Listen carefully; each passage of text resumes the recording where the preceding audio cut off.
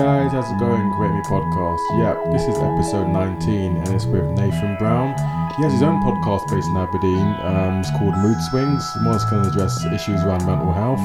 I was a previous guest on one of Nathan's episodes of his podcast, so it was really great him returning the favour and coming on Creative Me. Had a really good chat about his own mental health, celebrity culture and much more. I really enjoyed chatting with Nathan. It was very interesting.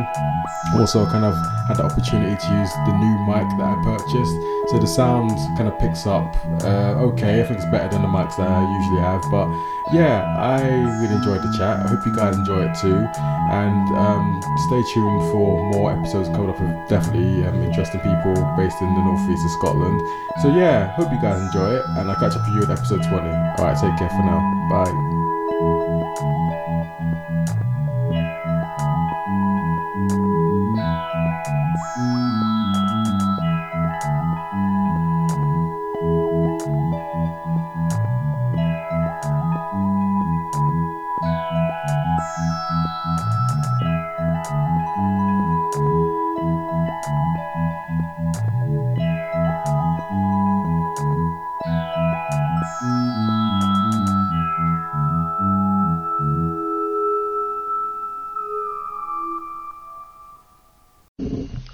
Yeah, so I know it's like my episode now, isn't it? Because we've done like the share, yeah. So I think this is going to be episode 19 as well of my yeah. So I'm not further ahead as kind of where you've been at as well. You got like what 40? You're 40 something just now. Yeah, I'll be 49 next week. Okay. Well, sorry, now I'm just chatting away with Nathan here, but yeah. Nathan's podcast is Mood Swings. I was on episode 41, I think it was. I'm glad you remember, because there's no... I couldn't tell you what episode anyone's on ever. Because I think we kind of covered a lot of stuff during like the episode I was on. Like, and I think there's probably like mental health, social work and stuff like that. I can't remember if we spoke on mic about... I think maybe we did it off mic about how your podcast kind of got started. I don't know how did we do it on mic or not, or maybe we did it off, I can't remember. I can't remember. We could do it again anyway, like, so how did, like, your podcast, how did the idea for that come about? So the podcast, so I did a blog, which was called Mood Swings as well, that was just, it was a throwback to a thing I did a couple of years ago where I wrote, it was 2014, I wrote 365 words every day for the whole year, and just put them online as a blog. Right. And during that time I wrote an article about mental health. And people responded to it a lot more than a lot of the other articles got responses, so I just knew it was a thing that people were interested in, and it was certainly something I was interested in writing about. So a couple of years later, things had changed with my own mental health. I'm going that later if you want, but I just felt like I wanted to write something else to sort of talk about where I was now, and I tried to write another sort of long form article, essays type thing, but it just didn't really work. I just couldn't get it out. So I thought about doing a similar idea. I was going to write 28 words about my mental health every day in February for the whole month, just sort of repeat what I'd done in a mini form, and I did that in like it just sort of, I wouldn't say it took off, but people responded to it much in the same way, and during that month I was able to do like a run of t-shirts for charity, like with a design my friend Abby McCaffrey had done. We printed those and sold 50 t-shirts and donated the money to Anxiety UK. They sold out like pretty much straight away. So I just knew like from that I was onto something, that people were invested in, because they were willing to invest money, even though it's for charity. They were investing their time in it. So I didn't really want to stop it after 28 days, you know what I mean? So at the time I was listening to like the likes of Scroobius Pip's podcast and Adam Buxton and all these ones. I really just loving podcasts, and I thought it doesn't seem that hard to do, and there was it all seems kind of freakishly like it found a place. A girl called Helena, who's been on Mood Swings now, she does a podcast called Podcart in Glasgow. It's a new music podcast, which I also listened to, and that was one of the first ones I really got into, because she did a whole run of them with artists from Glasgow and stuff. And she was running a workshop in Glasgow about starting a podcast. So I just went to that, sort of like worked out it was doable, and it was, and then just went for it. Yeah, because one thing that actually, before I started my podcast, I was thinking I thought naively there was somewhere in Scotland or Aberdeen, even a college that did like an audio kind of workshop or something, like doing podcasts, and I think that's kind of like fortunate then, because you found somewhere just by chance. Yeah, it's just like a one-off. Yeah. I turned up fucking, I think it was 15 quid. I turned up super hungover. It was early in the morning. Yeah. And I just sat there and just like listened to everyone, and yeah, it was really good. There was a lot of like sort of different people there wanting to start all sorts of different podcasts. Oh, okay, right. It wasn't a workshop in such as that we had to do anything. There wasn't any exercises or anything, which was good for me because I've just like taking in all information, taking notes. It was just like a presentation, and just like a Q&A, and like quite an in-depth presentation, not like just like a PowerPoint or something. Oh, okay.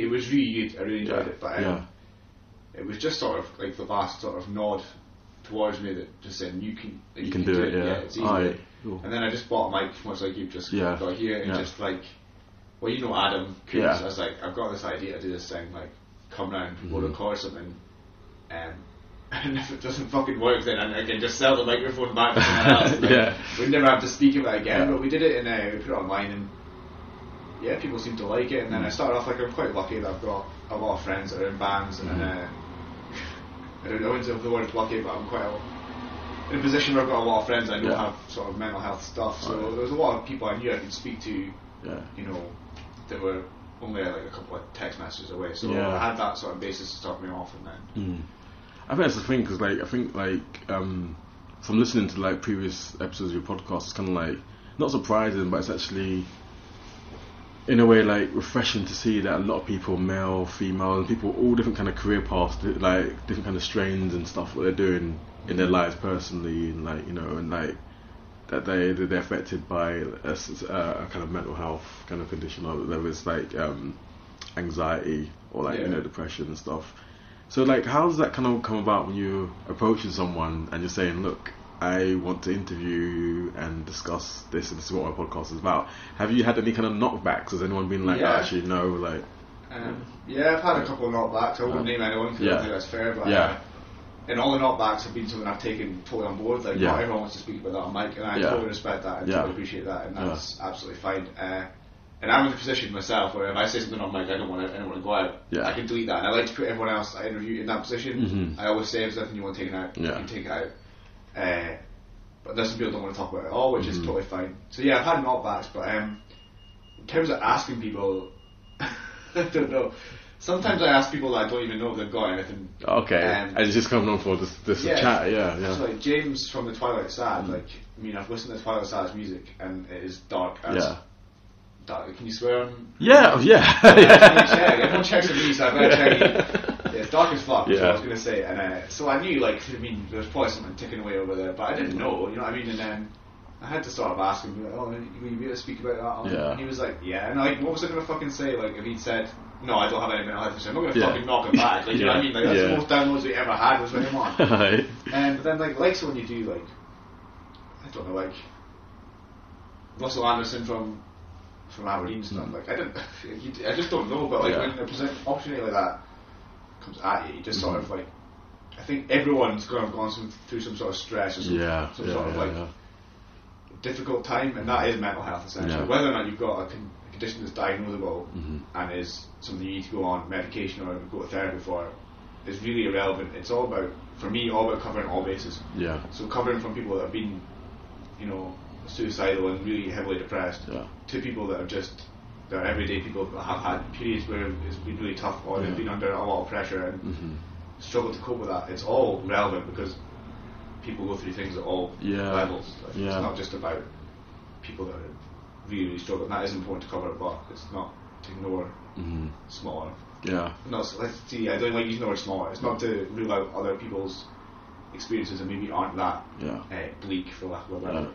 So have you kind of like found the kind of process of doing the mood swings podcast a bit of like a therapeutic route almost, and that kind of thing? Like, it's good for you in terms of like your mental health as well? I think the thing I get from it is that there's things about my own mental health that I would struggle to speak to people about without being prompted, and obviously no one's ever going to prompt you because they don't know what's going on in your head, but with doing mood swings, I'll meet people and they'll say something, and sometimes it'll click, and it'll be something I would never have been able to tell somebody, and I'd be like, fuck, me too, like, and it's just like, it sounds like I've got all these dark secrets, it's just like, little nuances or little things with to do with shame or paranoia or little things you've worried about and you would never want to tell anyone because they are ridiculous or they feel ridiculous. Yeah. And then you'll meet someone that you've never met before, or someone that I've known for years but not had that conversation with, and they'll say something about, fuck, that's funny, I've thought that too. Yeah. I mean, it's like, I don't know if you're watching a football game, you're just like, I've always thought he's pitch on his left foot. You're like, fuck, left foot. Yeah. It's the same as that, you know what I mean? Like, yeah. It's like, I guess it's that kind of thing. I think even if it's kind of like, I think when you're kind of like younger and I've seen people, which I know now is like, an issue like mental health or depression and anxiety.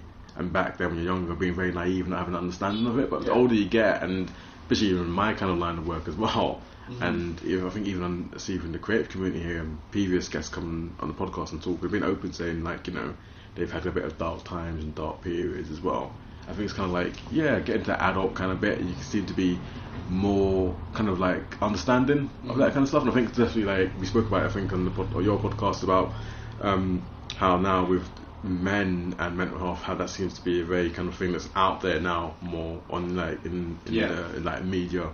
That like we spoke about like Prince Harry and Prince William kind of saying their struggles with mental health and stuff like that. So do you think that's something that I guess like I don't know from the northeast, especially I don't know if your male guests and stuff, is that something that comes out more freely? Do you think your guests are talking about mental health?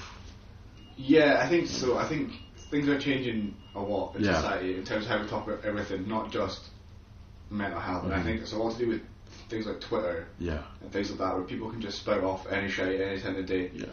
And I think that's good in a way because that is what's getting the conversation moving. I think as people are just putting more of themselves out there, and with that comes everything. So people learn.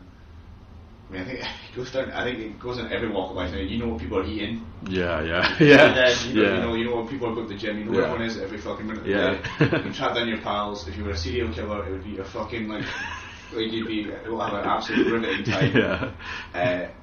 And I think with that comes when you learn what people are thinking. And that's the media just reflects what's going on in society. So that's how I think it's become. And I think it is important. Because it makes people feel less isolated. If you can go on and see that other people are feeling the same way or whatever, it's going to help. I don't think they were not going to help. I don't know, because I was speaking, I was in a podcast with Vagrant Real Estate yesterday, and we spoke about, obviously he's one of the producers like hip hop, R&B, and grime, and we touched on Kanye West thing. And I don't know much about it. Well, the thing is, I think for him, he did have like a mental breakdown. It must have been late last year, I think, and it seems to kind of be like this kind of spouting off stuff and being given that kind of platform. Obviously, he's an adult and he can have that Twitter account and he can have all these kind of things. But it's also kind of like that kind of responsibility from actually those kind of like media places. I think he was on TMZ in America and saying slavery was a choice and stuff, and you see him he's ranting, and you can look and you can say he's not right. There's something's not quite right there, and it's a shame. I think almost how people even and they're going through a mental health problem, how they can be exploited still. Well, the media don't care. Individuals in the media care. Everyone's got a heart, and everyone would say, but no one wants to step in and fucking stop it.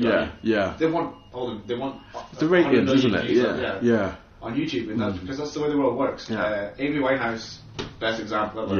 Amy Winehouse, absolutely destroyed by the media, fucking belittled, called a junkie, called an alcoholic, all that shit. Amy Winehouse dies. Amy Winehouse is a genius. She's a legend. And it's fucking amazing. It's honestly disgusting. And that's not down to an individual. It's down to prejudice. It came a bit of and I rate Amy Winehouse as one so fucking talented. It's a shame that she passed away.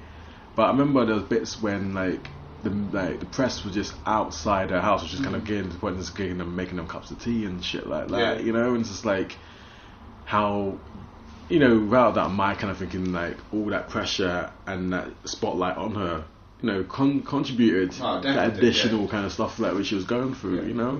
I think it's just those kind of bits of the world thinking like, oh, it's a shame, you know, like I feel like people like her or Kanye West, incredibly creative and talented people. Yeah. But then it's almost kind of like, oh, so there's a bit of chink in the armor there, and let's kind of like exploit it as much as we can. Yeah. As it's about kind of coverage and all the kind of, then you get into the whole the mundaneness of it all. Mm-hmm. Everything they do is like under the spotlight. Yeah. You know, so it's, yeah, I think we do live in that kind of strange world, like, you know, through that social media bits, then that everything's up for criticism now. Well, you'd think with social media and stuff, you'd be able to give people a bit of privacy, because you'd think if there's anything they want to share, they're going to share it. Yeah. But it's almost the opposite. Like, it's just that. Yeah, I think that kind of thing. Yeah, more and more from. Yeah, and so if you put yourself out there, then you deserve to be criticised and stuff, which is a shame. I think there's that kind of double-edged sword, isn't it? It's like getting that kind of thing a bit right. One thing I want to speak to you about is just like you've had some very kind of interesting people on as well. People that, obviously, that people would know as well. Yeah. How did you? I spoke to you about it as well. Like, how did you go about booking some of those people? Because you had Gail Porter on as well, and a guy from Arab Strap as well. Yeah. Well, I've been very lucky. Like, I've ended up in situations where these things haven't become as difficult as they could be. Right. I met Gail in person, which I think always helps. Like, for meeting people just by chance. She was at a live podcast I was at in London. Yeah. I did 5 minutes on stage in the podcast, so she saw me on stage. She was on stage. She was hanging out afterwards for a drink, and I just went and spoke to her. Yeah. And I just said that I had this mental health podcast, and like, if I could get in touch with her again, I'd love to have her on. Yeah. Nothing happened with it for a couple of months. One day I was like, decided to I think I messaged her on Instagram one day or something, and never got anything back. Like, the message never got read or anything. And then so I just sort of left it. And then one day I think I googled to see if she had a website with a contact email. She had a contact email. I fired her off an email saying, you know, I'm Nathan, I met you in London. I don't know if you remember, would you be up for it? And she fired me a message back like straight away, being like, yeah, cool, this is my number, give me a phone. And I don't know about anyone else, but I fucking hate phoning people, especially when like it's like a high pressure situation like that. So then I'm phoning this number and texting it, being like, well, not like obsessive, but that sounds like I'm the fucking media then. No, but like, I called a couple of times and then I sent a text message saying, you know, hi Gail, this is Nathan, sorry, I've tried you a couple of times, not got through.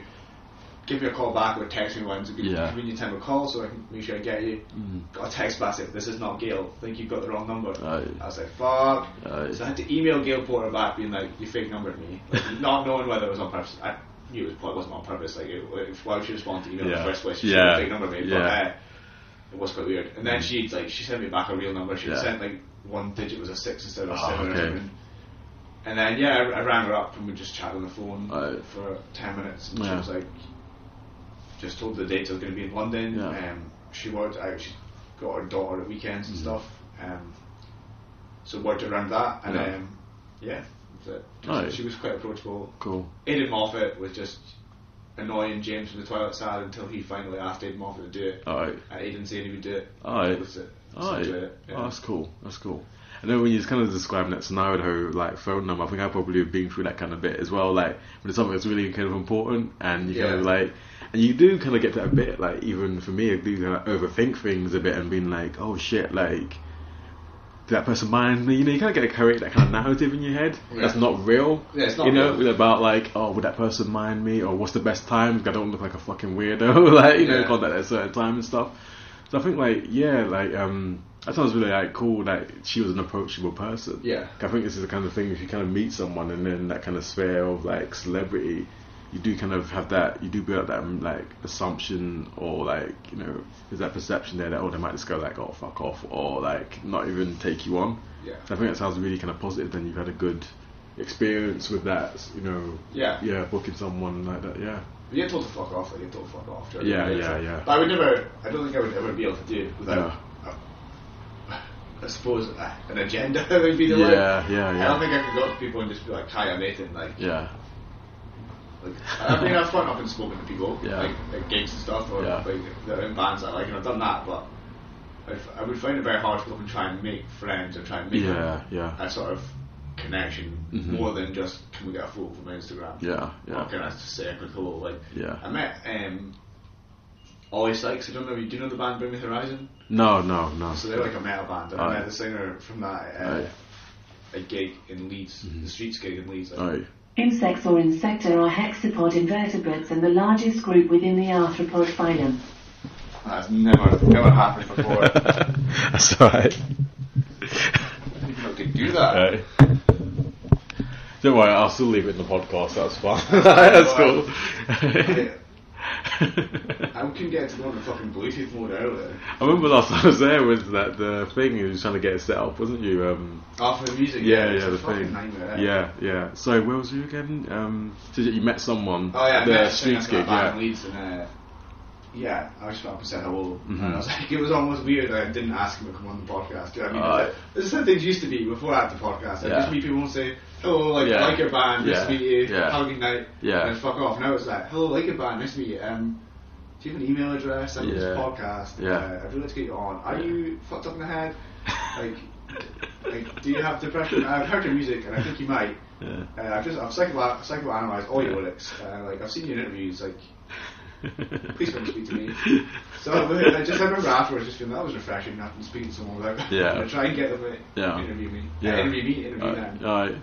Alright, cool, man. Yeah, and you're kind of like what episodes wise, coming up to 50 now. Yeah, we're 50 in 2 Okay, yeah. I think what you do as well, I think for listeners listening, that is that you go down south, Edinburgh or Glasgow to interview people as well. Yeah. And that kind of I think you're saying sometimes it works out well, and then sometimes last minute some people obviously, oh no, sorry, I can't make it. And then I guess for me, I can I think at one point I'd like to kind of do that as well. Yeah. But it's just kind of I'm probably a bit too lazy, and then so I think that's kind of a really good thing that you're actually doing, because you're actually getting the word out more about your podcast and what you're doing and stuff. I've always liked travelling. Right. I used to tour with my friends' bands and stuff. I wasn't really doing anything on the tour. I just kind of hanging out on that. I mean, it did develop into I was studying sound and stuff anyway, so it did develop into tech work and stuff. Yeah. And, but a lot of the time, you go to venues and they've got a sound engineer. They don't want some fucking mink from Scotland coming up and doing sound in their venue with all this expensive equipment. So I ended up just helping carry amps and stuff. But I always like that sort of. I'm bad at holidays. This might sound weird, but I'm bad at holidays. I get really anxious. Yeah. I find it difficult to know how to enjoy myself sensibly, so I maybe drink too much, or I worry about how much I'm drinking, or I worry about how much I'm eating, or if I'm eating the right things. I honestly find it so hard to just shut off, eat shit, drink as much as I want, and just enjoy it. I honestly can't. I just worry about things so much, to the smallest little thing, that I find it hard to shut off. But if I go away with something to do, so going away with my friend's band or to record podcasts and stuff, I don't know, I may well go and experience these places, but because I've got something to do, I've got something to think about and focus on, so I get to experience these things and enjoy myself, and have a fucking whirlwind, and I get to see somewhere new. Okay. Or Glasgow is just I say I love going to Glasgow. Alright. So I'm there all the fucking time. Yeah. Essentially. I know you kind of.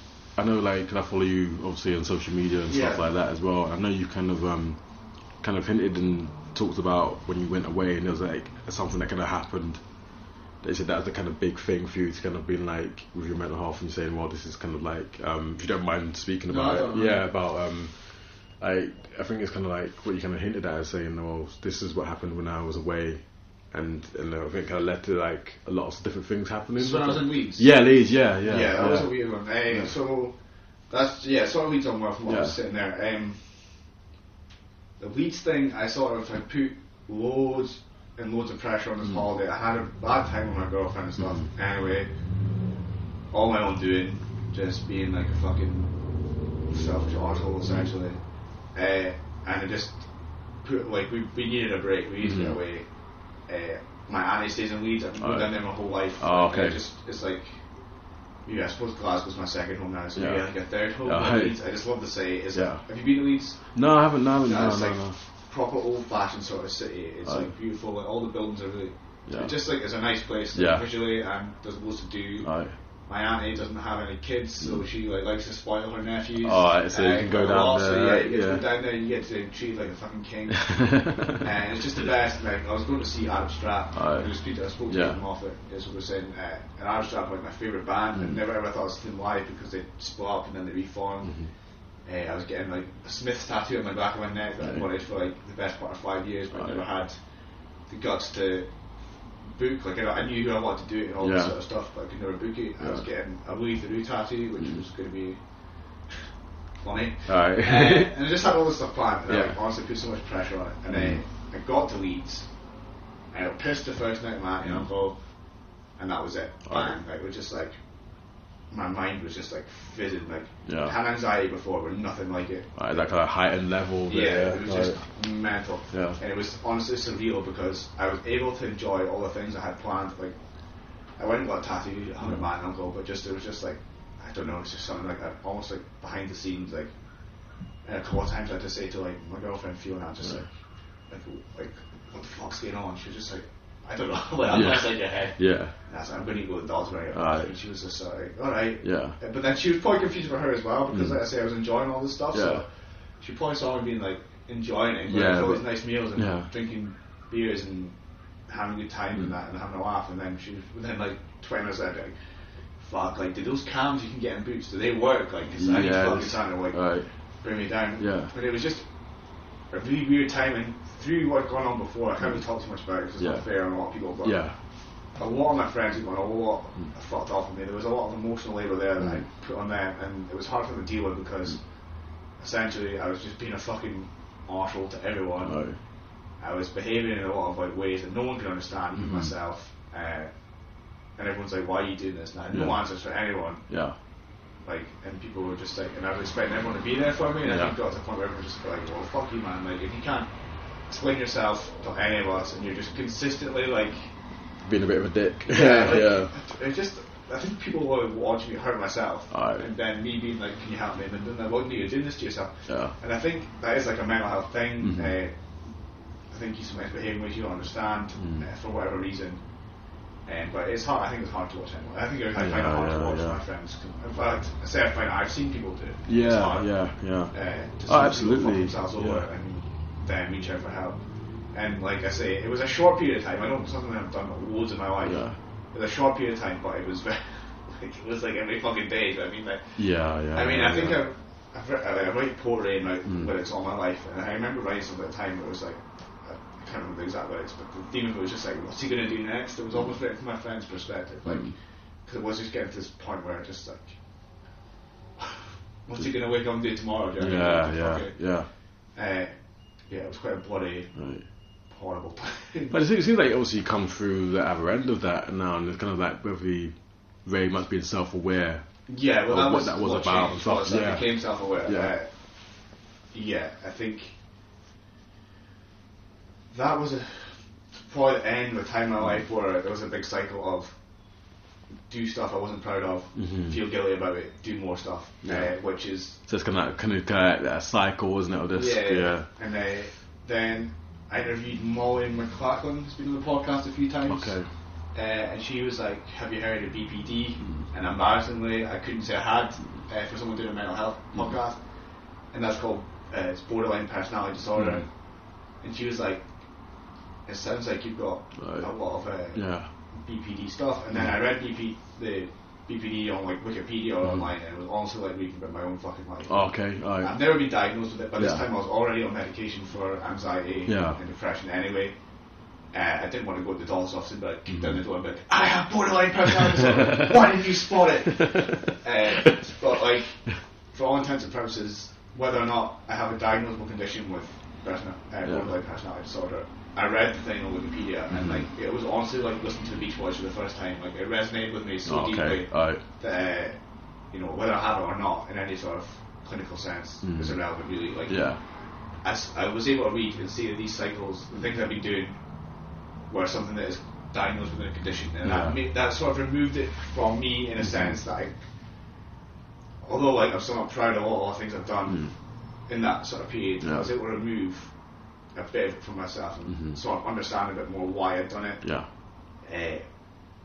And that was sort of helpful for me, and that's what made me more self-aware. Was I realised that you know, it's a condition, like I suppose it's like almost like having like alcoholism or something, like you realise it's an addiction, so you realise there's a reason you're drawn to these things rather than it just being that you're a total fucktard. No, obviously it sounds like, you know, thanks for sharing that as well. No, that's alright. But obviously kind of like I said before, like you kind of just went through the other end of it, and then being that kind of being self-aware. I think that's kind of a really good thing to get to, because I think some people, and I've seen that within like my own family or friends as well in like London, actually, how some people don't really get in tune with being self-aware, and it's kind of just being like, oh, that person's a dick, or that person's like a fucking idiot.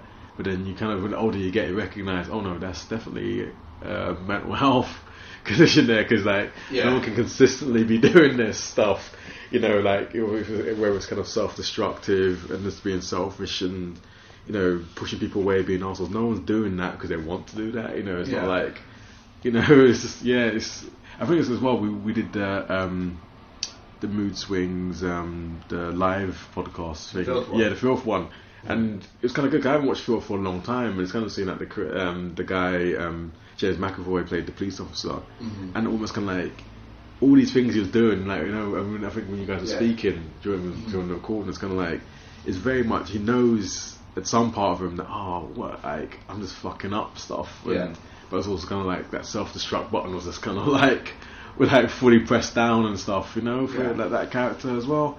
But I think, you know, was that the second live movie one you did now? No, it's the first live movie one with the second. It's the first live movie one with the second movie one. Yeah, because you did all these like little avenues. I mean, no, I think that was very good, and I think the way that place was all kind of done up as well, it was really cool. Really good film. Joel, like, like I was away fucking about in Leeds, going to see the streets and chasing my TIE fighters around the city. So, and Joel was just back in Aberdeen doing that. I mean, listen to this, and I just had to keep sending like the thumbs up. The eyes, the face of the above my eyes, just like, thank you, Joel. Like, thank you for sorting my fucking life out. That was all down to her. I couldn't have done that. Whether or not I'd had the time and effort to put that into that, I don't have that artistic sort of sensibility as Joel and Chris they have. Were able to do that space. That isn't something I have. But I kind of gather that that you kind of would be in touch with like the kind of creative community in Aberdeen as well to some degree. Still, like, you know, And how have you found that, like, interviewing local artists or any kind of creative people and stuff like that? How have you found? Has there been like any kind of feedback from the North East kind of creative community about your podcast? Right. I mean, I get a lot of messages and I've met a lot of people. I was sort of like in that scene anyway before the podcast. I used to be in bands and always been in live music and stuff. It's been really supportive. I don't really know what to say. No, that's cool. It's a thing that just builds naturally, so it's not like you feel the sort of overwhelming rush of people coming forward. Like I've definitely had connections to the creative community in Aberdeen, but I've had it with Glasgow as well, because I've done there all the time. Scotland's not really that big a place, so I think it's been a cross country, but in Aberdeen, I think especially the live events have been good for that, because people coming and stuff. I think the poetry community, sort of like spoken word community, would be a better place for it. They'd be really good, because I've done a lot of live stuff with that in that sort of crowd. I met a lot of people there. And that's based the foundations for a lot of my podcasts and a lot of actually getting guests on. And a lot of my like friendships now are people that I met through the spoken word side of the community, and then saying that, like the likes of Joe and stuff as well, I met all them through the podcast, and this is her flat, like this is her old flat. Where we're sitting, where I'm like, living is through someone I met through the podcast. So like, for me, So it kind of just works out well, and I think as well because, like, you know, Aberdeen is a small place. You go places, you start recognising people. It's like, I know you before. Oh, have you met that person? Oh, yeah, you know. I think that's kind of like, you know. So the more, I guess, in the interview, the more and podcasts you do, the more kind of like, you know, even like people start recognising you and knowing what you're doing as well. You know, I think obviously what you do is a very positive thing as well. I think especially even like, you know, my job, and I've seen people actually like professionals working in social services or working for any kind of like child protection kind of services, that like it does get stressful and stuff, and some people kind of make that joke about the secret garden, because like someone just disappears and goes away for a bit, and we're not talking about like saying, you know, it always goes back to they were really shit at their job because they let this slip and stuff. Thinking, well, you think about the kind of pressure that they were under as well, you know. And the whole world's under pressure, and this is the thing I try to remember all the time. In my job, people are constantly saying like, the next person up's a dick. Do you know what I mean? I'm a dick sometimes. I'm a dick to people I work with, as long as I have to be. Do you know what I mean? And I always just think, like, you just try and remember. It kind of goes back to what we were saying about the media as well. Like, this person is an individual. Like, they unless they're a spineless, like, horrible bastard, they probably don't want to fuck you over. Yeah. There's probably someone else, and I always just blame the Tories. I'm not gonna lie. I always just think, I just fucking say, just blame the fucking Tories. The top of the pile is them, like. Actually, blaming the Illuminati is probably the Tories that are fucking everything up. Like, people are like, oh, my job's getting shit, and I'm just like.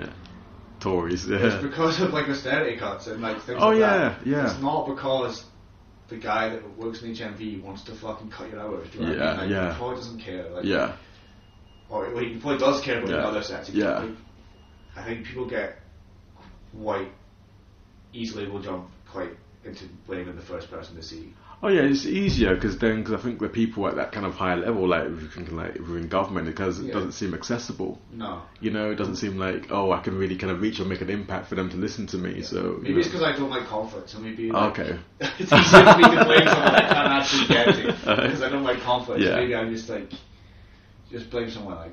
Whereas most people probably want to be able to say their piece and be able to able to have a fucking go at someone, whereas I'd rather just like hide in a box or something like. You know, I think you know, I like to think I'm working on like this peaceful person. I think like this harmony, like love everyone and all that kind of stuff. But then I think like there are those kind of bits as well when someone's like, for me, like, you know, seeing people in their struggle and someone's like, oh, that person's fucked up, they didn't do this and didn't do that. And thinking like, well, do you not know? You don't know what's going on in their personal life and all that kind of stuff. I think it's actually having that kind of understanding. It's hard though. It is hard to take a step back. Yeah. And I found it hard recently because I came off antidepressants and stuff after 8 months. I came off in 2 weeks ago. Or maybe 3 now. And I have found it hard. I'm quicker at anger than I used to when I was on them.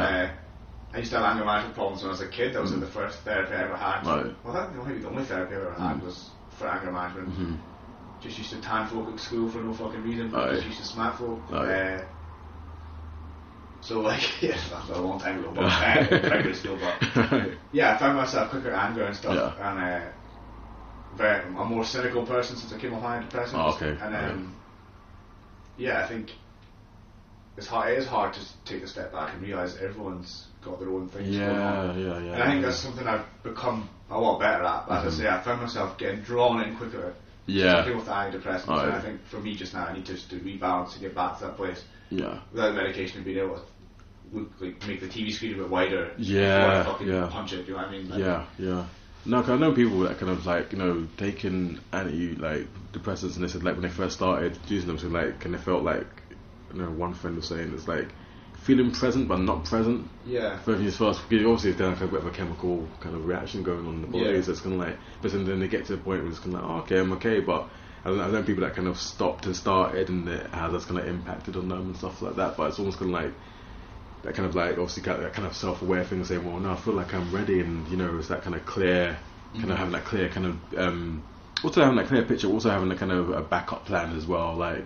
If I am struggling, this is what I know what to do, and having like points of contact with people to speak to, and you know, I guess for you, got that stuff kind of almost kind of provisionally sorted out as well for yourself, like kind of like maybe an internal kind of conversation. Okay, I'm feeling a bit of shit this day or 1 hour a day, but I know this is just kind of like a little bit of a phase of this kind of coming off the meds and that. I'm good at reflecting afterwards. There was one day last week, and I swear to God, I thought I was probably going to kill myself. It lasted like 20 minutes, honestly, or maybe about an hour. But honestly, during that hour, like, I was suicidal. Like, I'll admit it just now. I was heavily suicidal. I was at work, and like, I was honestly like ready to chuck myself off fucking bridge. It lasted an hour. Do you know what I mean? And then as soon as I came out of it, I was looking back on it like, whoa, like, that was just a phase. Like, you like really were like ready. Like, you know what I mean? Like, not like.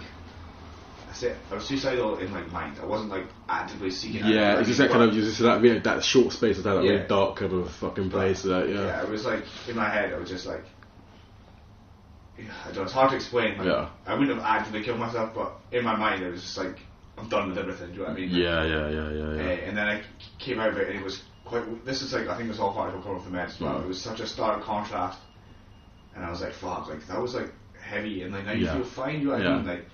And it just took my mind, all it took to get out of that was my mind just clicked off onto something else that I thought about, and and then I just started thinking about other stuff. Cool. And it wasn't like I thought, made a decision, I'm going to be happy now. I started thinking about... is this that kind of natural shift? Or, I started thinking about Muay Thai. Alright. Like, so that's an excellent a sport that I do. I just started thinking about like a technical aspect of that. Right. I didn't like purposefully think about that. Just I just wandered there. Right.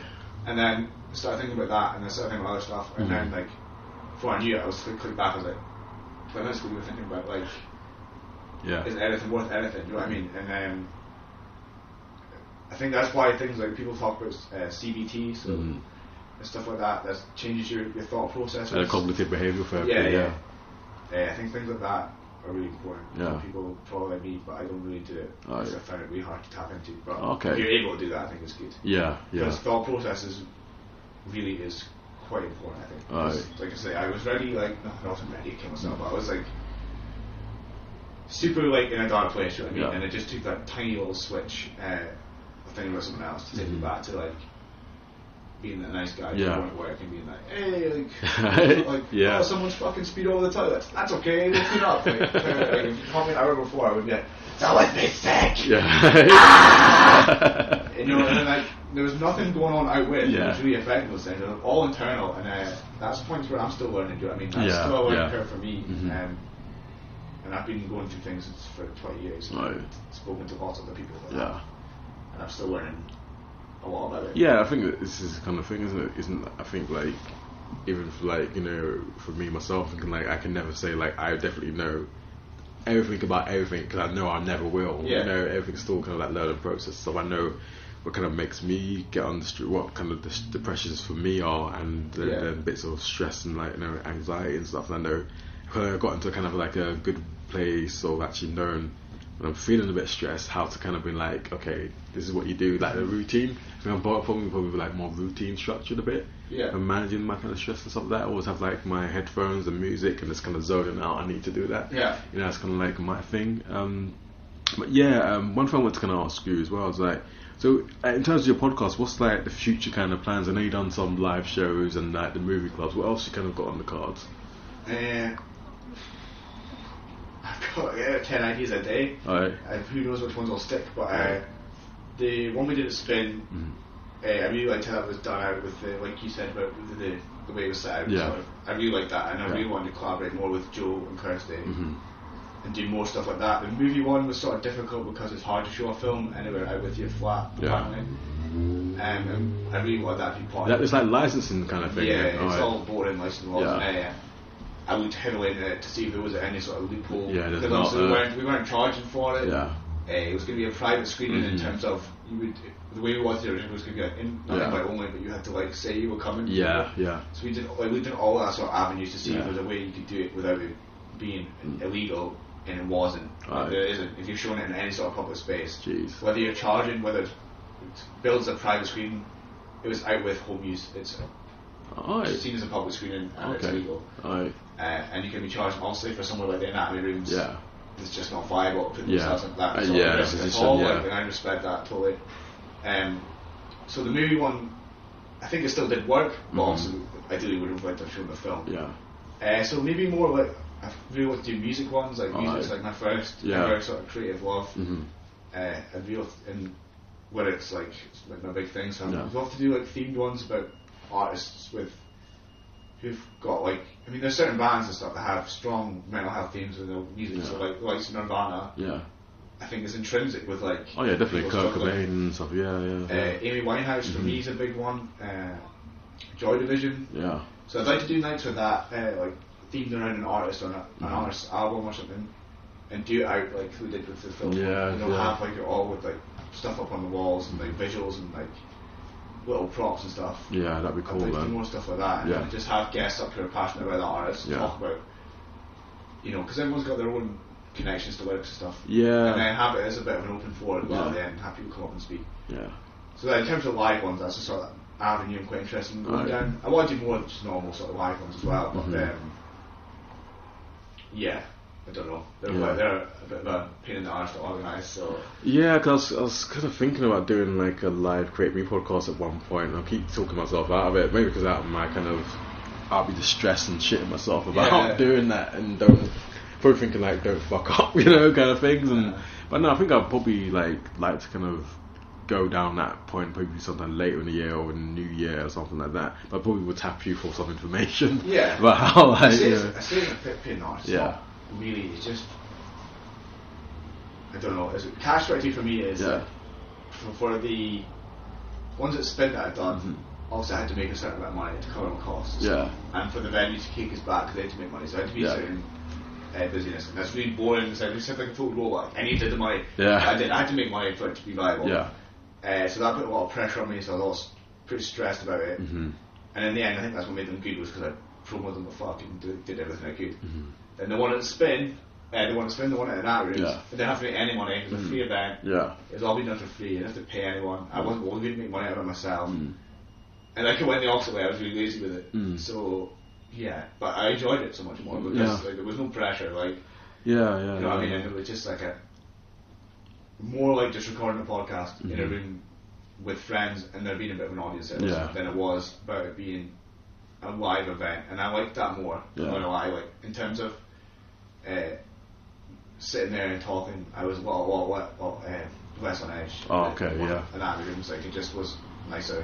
Just because we're kind of sitting down with like an audience of people that you kind of know and you're comfortable with, and just kind of we're just having a chat about this really kind of interesting film and stuff. And, Where, like, the ones that get spin have been ace, but like, you know, like last one had RM Hubbard coming up from Glasgow and stuff, and he agreed to do it for a fee that was a lot less than he would normally charge because it's something he's passionate about. Yeah.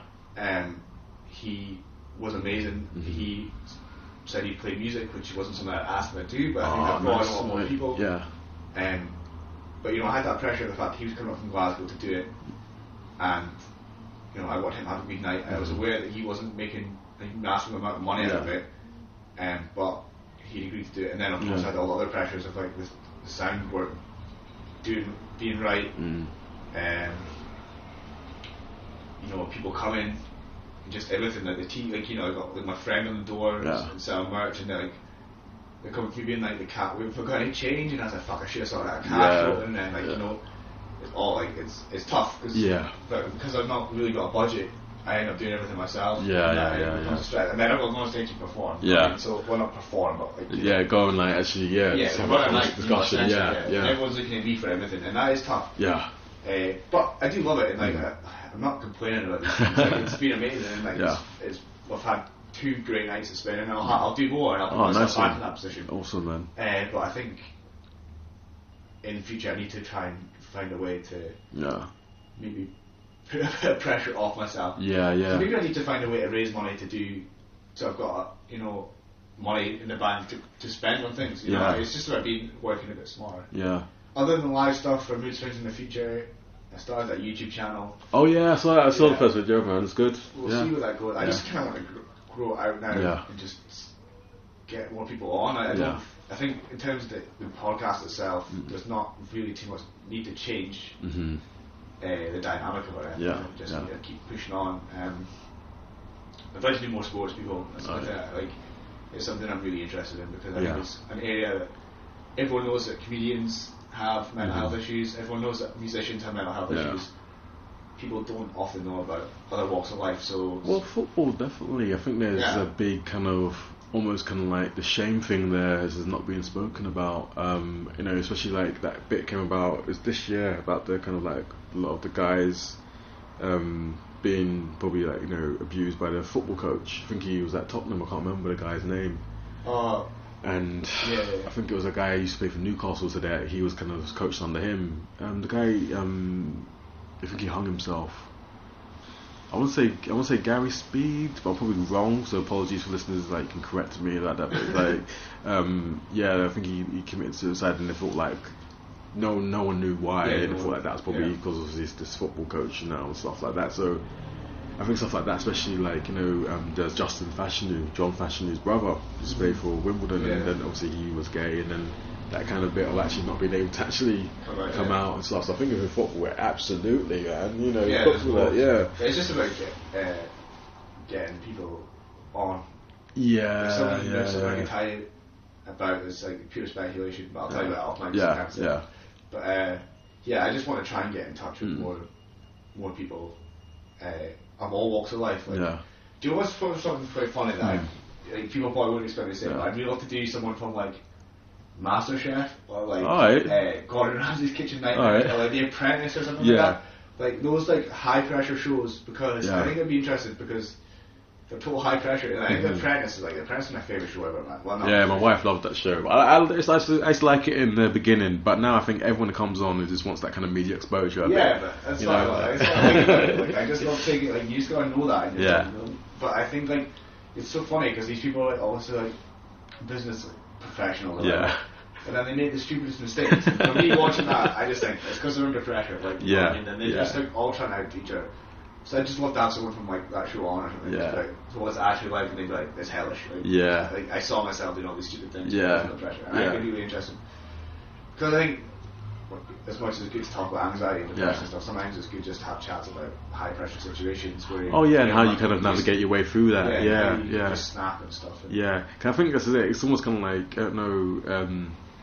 I don't know, I'm sure that was there, you know, how the show's kind of, I would say orchestrated, and some people say produced, but I think how it's probably orchestrated is it's like, okay, everyone's in competition with each other and everyone wants to fuck each other over kind of thing, you know, so even it's like, but then it's always kind of funny when they're in a boardroom and then they find out which one's won and all that high-fiving each other, but then on their tasks, before they get in the boardroom, they're all kind of like, oh, why's that person doing that fucking thing? They're almost like they're getting their stories ready, you know, for that boardroom to kind of be like, you know, fuck someone up a bit.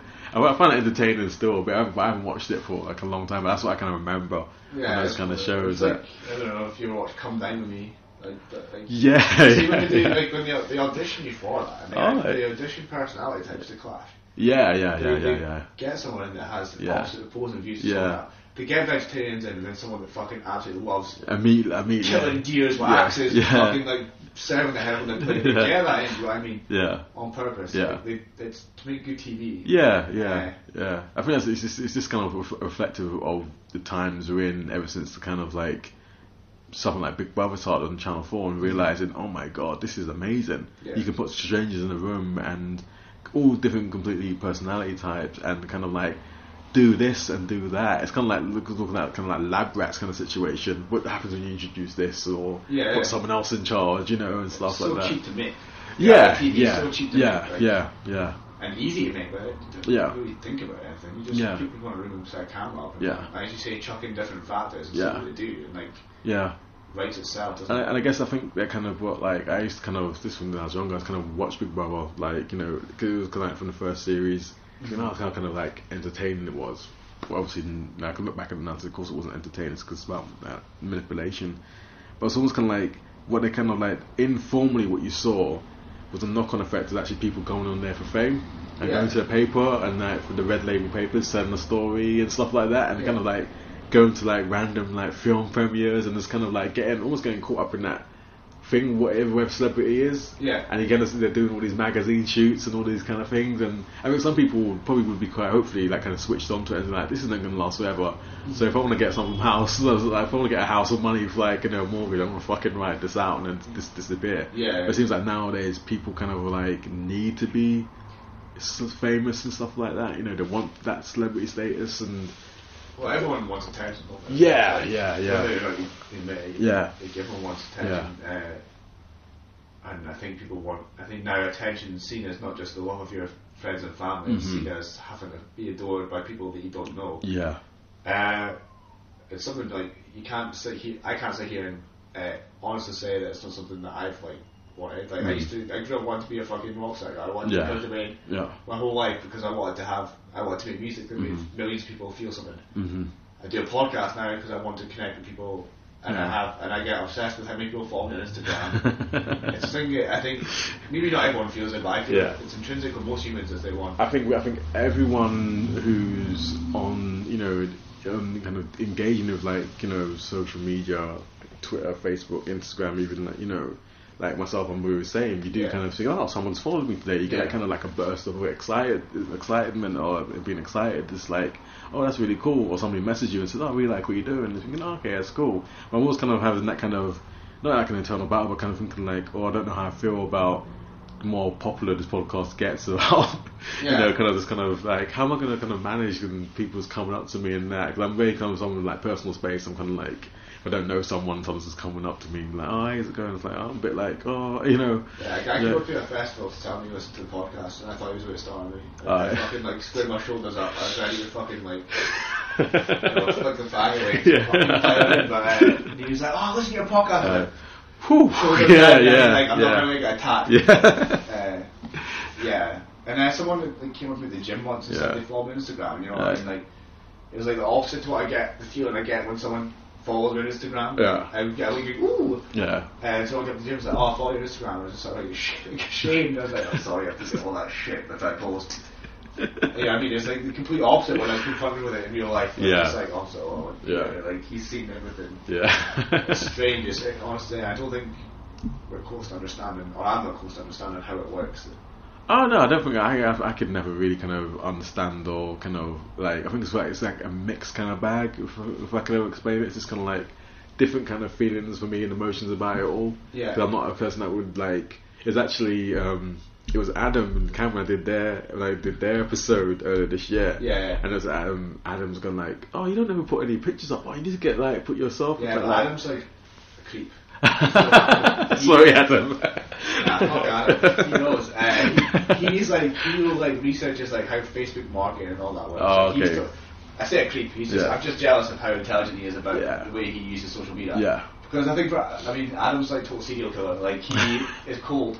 I feel like he's not, but he doesn't just post pictures of his tea with a certain hashtag. Yeah. He uses it as a marketing tool. The way it's, if you want to use it for that, it can be used that way. And he is tapped into that in a good way. Mm-hmm. Whereas I haven't. I just share it myself and hope that I come across in a certain way. Yeah.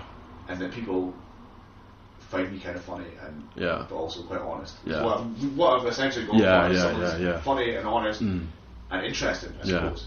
Whereas Adam is trying to sell. Sorry, Adam, for ruining it. But Adam is trying to sell the brand of 10 feet tall theatre, right? I mean, and so is Cammy, and that's because. But I think what they're doing is more of a brand than what Mood Swings is. Mood Swings is essentially me, so that's why it's different. Okay, cool. But yeah, you were going to say something there, and I just cut you off. So no, I can't remember now. That's right. No, couldn't remember what I was going to say. But no, I think like for what you're doing, definitely like. Much respect and commend you for doing that as well, because I think beginning about a conversation that that definitely needs to kind of be had. But like, do you know what? Like, it's just because it's a conversation I've not had for 15 years. Oh, okay. That's all it is. It's just because I've always been ready to talk about mental health. Yeah. I just didn't think anyone else was. Yeah. It turns out they were. Do you know what I mean? So like, for me, it was just. I mean, like, I did a whole I've done a few live spots and stuff. Where I've done like 5-minute bits at like poetry nights and stand-up nights and stuff. And I've talked about mental health there. Yeah. And I did a bit about how I've like been trying to speak about mental. Like people ask me like, why am I speaking about mental health? Yeah. And I did like a little bit about like I've been trying to speak about mental health my whole life. Like I'm back, everything I've ever done is creative. Like all the creative stuff, like the poetry I wrote when I was a kid, and all like the bands I've been in. It's all been everything I've written has been about mental health. Yeah. I mean, like essentially, it's all been about that expression of like the darkest sort of times. And the difference with Mood Swings was that I just decided just to do it head on, not have a facade in front of it, whether it be music or poetry or whatever, just to have it as unscripted conversation rather than an art form to be consumed. Yeah, I think you start getting used to kind of doing that, because before I kind of do like research and stuff, and I still do that, but then I used to kind of like little talking point notes a bit when I first started, and now I've kind of done away with them by this natural kind of bit of transition and stuff. But like in terms of like podcasts in Aberdeen, I remember speaking to you about this a couple of weeks ago, thinking there's a lot in Aberdeen, which I'm kind of a bit disappointed about, because I like there to be so much more. I think like for you, obviously you started last year, didn't you? And I think like I started last year, just like November. And it's kind of like, I'd like to kind of be in a landscape where there actually are podcasters. I want to listen to what someone else's perspective about, if it was Aberdeen based or something, that, I'm going to be interested. So something that I've never kind of thought of at all, and see if somebody kind of does something, with regards to podcasts for anything, like, and you can do it for free. So, like, I say, if anyone wants to do one, like, just go and do it. Absolutely, man. Just like, even if you've not got a budget to do it, like, it costs me money to do Mood Swings. Like, personally, it costs me money to do it. I make some money back, obviously, off of like t-shirts and stuff. But if you've not got the money to invest in paying for what cost me money is paying for the space online to share it. There's places you can do it for free. Yeah. And you can record it on your phone or your laptop. Yeah. You know what I mean? Yeah, that's it, man. Yeah. It is easy to do. Yeah. You might not get the best quality or whatever, but like, who gives a fuck? Like, you know, I mean, I record most of mine in POPs, so the qualities are great anyway. Well, this is the first one where I'm recording at somebody's house. Is the first one I've done this now. So obviously with this mic and. You're right here, man. This high ceiling, this airy. Yeah, no. Cause I remember listening to when I did the video, I was thinking, that's not bad. Like, and there's me with all my fucking stuff. I'm just like, why does it sound so shit? But I got into this point now, and to myself, it's saying like, I see myself as rough around the edges. I'm not like this clean cut. I want to have this polished, clean cut kind of podcast when I first started. I turned off podcasts would be too clean. Yeah. Be too overproduced. I need to kind of hear like, you know, we can like now like we can hear buses on the road, and I love that, you know, and that, you know, these little kind of sounds and stuff like that. The thing came on. Was that the Bluetooth? I think it's like, you know, Alexa, the Amazon. Yeah. It's not. Maybe it does have Alexa. Yeah. I don't know. I'm too scared of. Like, I've seen The Matrix too many times to engage with robots, but I think that's maybe what that is. But I have no idea how it happened or what happened. I don't know whether when we were speaking like it picked up keywords. Yeah, but I think, you know, because obviously like the more established you're getting, I think you could get to a point like, you know, you went to a workshop, you said, in Glasgow, then maybe like you could actually do that for someone else who's kind of interested in doing that in Aberdeen. Because I think I've had messages from people on Instagram that saying they're thinking of doing this or what kind of equipment do I use, and I kind of feel like you're speaking to the wrong person. Like, you know, and I'm kind of honest about it, saying, look, you know, I can tell you what I kind of use and what's kind of working for me, but it's just like a hit and a miss thing still, you know. Yeah, I think you have to just. Yeah. In terms of equipment, there's loads out there. Yeah. I just googled it. I just like, what's the best one? Went to a workshop. Yeah. Did I buy the mic? I can't remember I had the mic already when I went to the workshop. No, I don't think I did. I think I just literally bought the one that that Helena said that she first used. I think that was literally what I did. Like, it was like, you know, just go with what's the top search on Google that you can afford. Yeah. Like, it's gonna work. Yeah. Turn it on, record. Yeah. Export the audio. Oh, definitely. Yeah, man. But no, thank you for coming on, man. The podcast as well. Yeah. Sorry, I cancelled last time. Oh, that's alright, man. It's no worries. Like, I think it's good to actually kind of get this kind of, obviously just get it done as well, but also kind of take this mic out and actually see what it sounds like afterwards. So I apologise if this sounds shit. I apologise to you, but hopefully it won't. I don't think it will. Yeah. I think you'll be on me. Like. Yeah, cool. But no, thanks Nathan for coming on, and everyone make sure you check out Nathan's podcast, Mood Swings. I was on episode 41. Yeah, I remembered. But he's got plenty of better, interesting episodes on there. But I don't know. I liked the one we did. It was a good chat, man. I thought we could have like spoken like for ages as well, but no, hopefully we will do something again, man. That'd be cool. Man. Yeah, sure cool. But yeah, thanks for listening to the podcast, and I'll catch up with you guys soon. All right, take care for now. Bye.